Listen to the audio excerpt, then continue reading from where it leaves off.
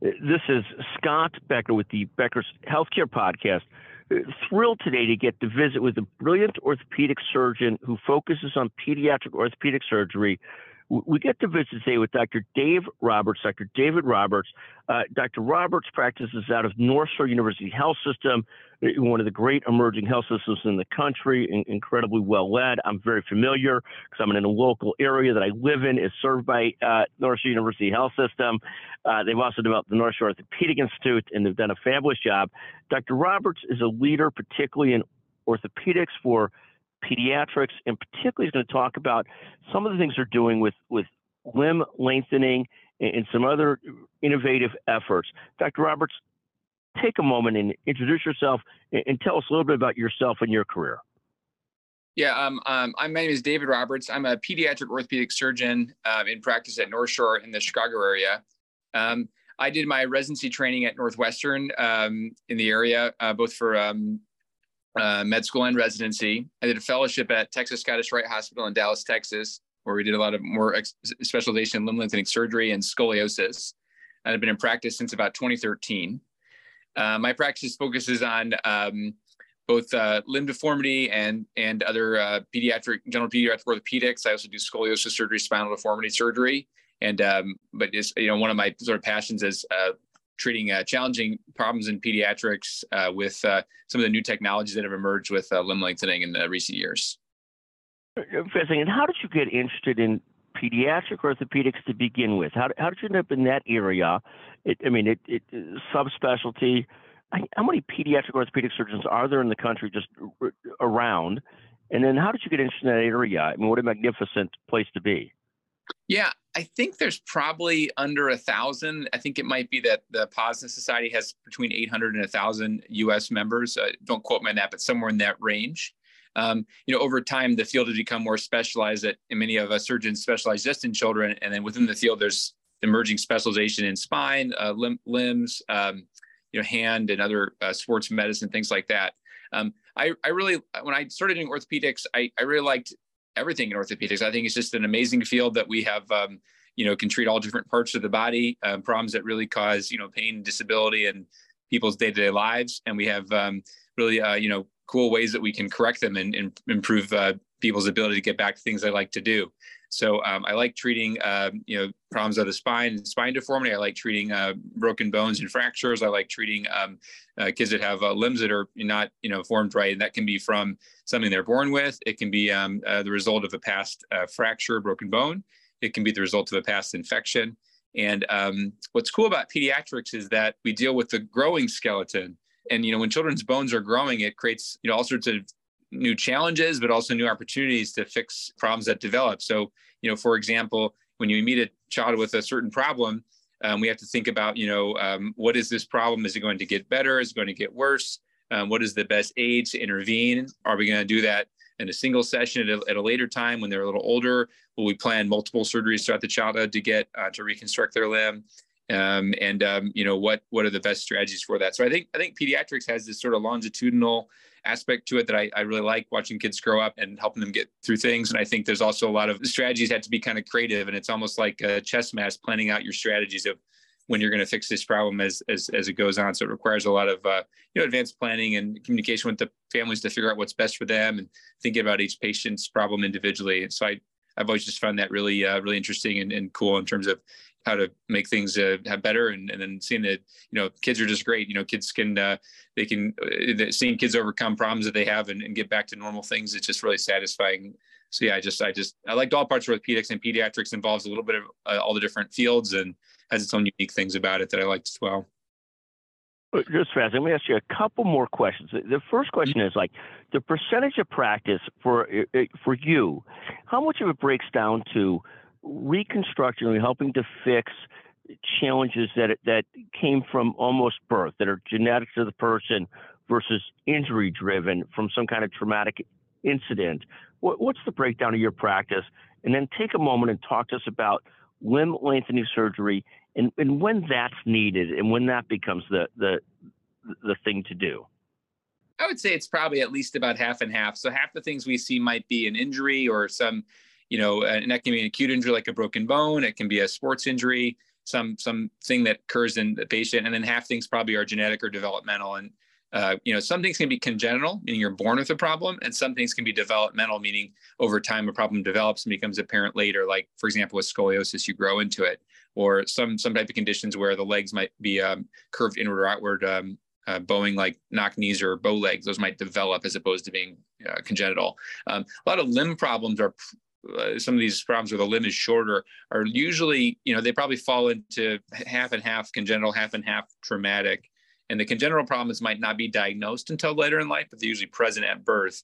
And what we find is that a congenital limb shortening or difference, we've done a lot of research over decades, tracking how these people do, and we kind of stand on the shoulders of these giants. But, many times you can predict the severity of a difference, even in a young part of childhood. So a child comes in with a difference in the limb length that is a certain amount. In an absolute amount, it might only be, an inch or something like that. But if a child is going to grow a certain amount during their life, you can make estimates about how much that will be later when they're an adult. And then the total difference that needs to be corrected, you can plan out whether that can be done in a single session or multiple sessions, and then therefore, plan the times to do that. So I think, it's probably about half and half things that are congenital and things that might be, injury related. An injury related one might be, for example, someone was a young child, had a simple playground injury, broke one of their bones near their growth plate, and then the growth plate can become damaged. And then although they were born with normal legs that are the same length and shape, if the growth is damaged and that part of the bone no longer grows, over time that bone will become shorter, and that can be significantly so. So then we have to think of ways that, in rare cases, growth can be restored by fixing a problem on a growth plate. In many cases, if it cannot, you may plan just to redo the growth surgically with different types of limb lengthening strategies. In rare cases, if it's going to be very small, the child's already older, you might just do a growth slowing procedure on the normal side, lose a small amount of growth because it's a little simpler. I think many people, if the differences are larger, instead of losing growth, they would choose to restore it with limb lengthening. And I think, limb lengthening is complicated, but I think that the devices that have been developed over the years that are inside the body, it can be controlled externally remotely, they make it much more tolerable, and it probably expands some of the indications about where people might choose to do just a growth slowing procedure that's simple versus do a more complex limb lengthening surgery. And I think that, so the indications probably have expanded over the last, decade or so, as this has become in wider use. Thank you very much. Let's get a couple more questions. The first is, what are you most focused on and excited about this year? Where are you most focused in your practice and what you see out there and what you're doing?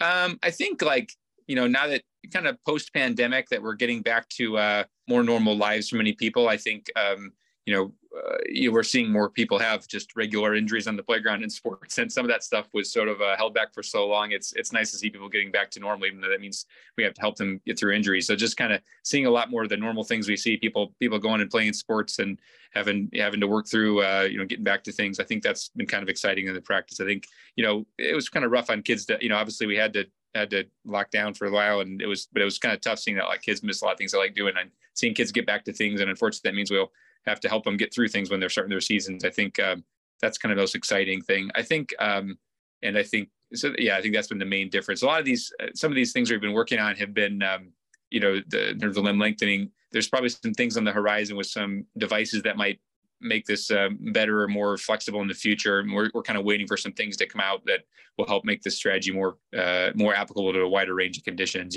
So. And someone like me who is just not tall, that's not a candidate for that. I couldn't at this point use limb lengthening to become more athletic or taller. That's not an indication. This is a serious thing, and it wouldn't help somebody who's short become a better athlete, right? That's a good question. What I'm focused on in my practice is treating problems that are congenital or developmental or post-traumatic. So restoring a limb that's injured or shortened to more normal function. There are places and centers in the country that do cosmetic limb lengthening for height alone. And I think, it's always been some controversies about the pros and cons of risk benefit of doing a major limb reconstruction for that. But I think it has become more widespread.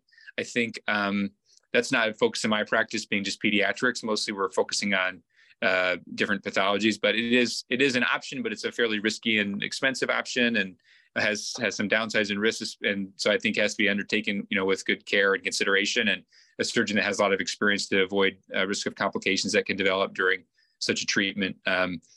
It is out there. It is probably becoming more widespread. I think it's probably best in the hands of really high volume experienced centers. No, that's fascinating. And I say it somewhat jokingly. And even though I have 4 years of college eligibility left in basketball, I don't see myself going down that route. We'll leave this for the kids who really need this. I say it somewhat jokingly, of course. I'm not going to become a candidate for college basketball, no matter how long Midland's got. I'm just don't have the talent. I can ask you one more question. You'll indulge me if you will. Golf, biking, swimming. What's your favorite of the three? I like to play golf. I like to ride my bike, and I used to be a competitive swimmer. I probably don't have as much time to get that with my kids and stuff, but kind of like all three. Probably riding my bike and playing golf are the most common things I've been getting into outside of work these days. Dr. Roberts, in all complete seriousness, what a remarkable career, and it's something. It's really inspiring to talk to both people having remarkable careers, but that also are so mission driven in their careers, really trying to take care of children and their orthopedic needs, and particularly here. It really is inspiring. Thank you for joining us today on the Becker's Healthcare Podcast, for all you do, and thank you to the North Shore University Health System, one of the great systems in our area here. What a pleasure to visit with you and watch the growth of the system. Thank you for joining us. Yeah, thanks so much for the opportunity. Thank you.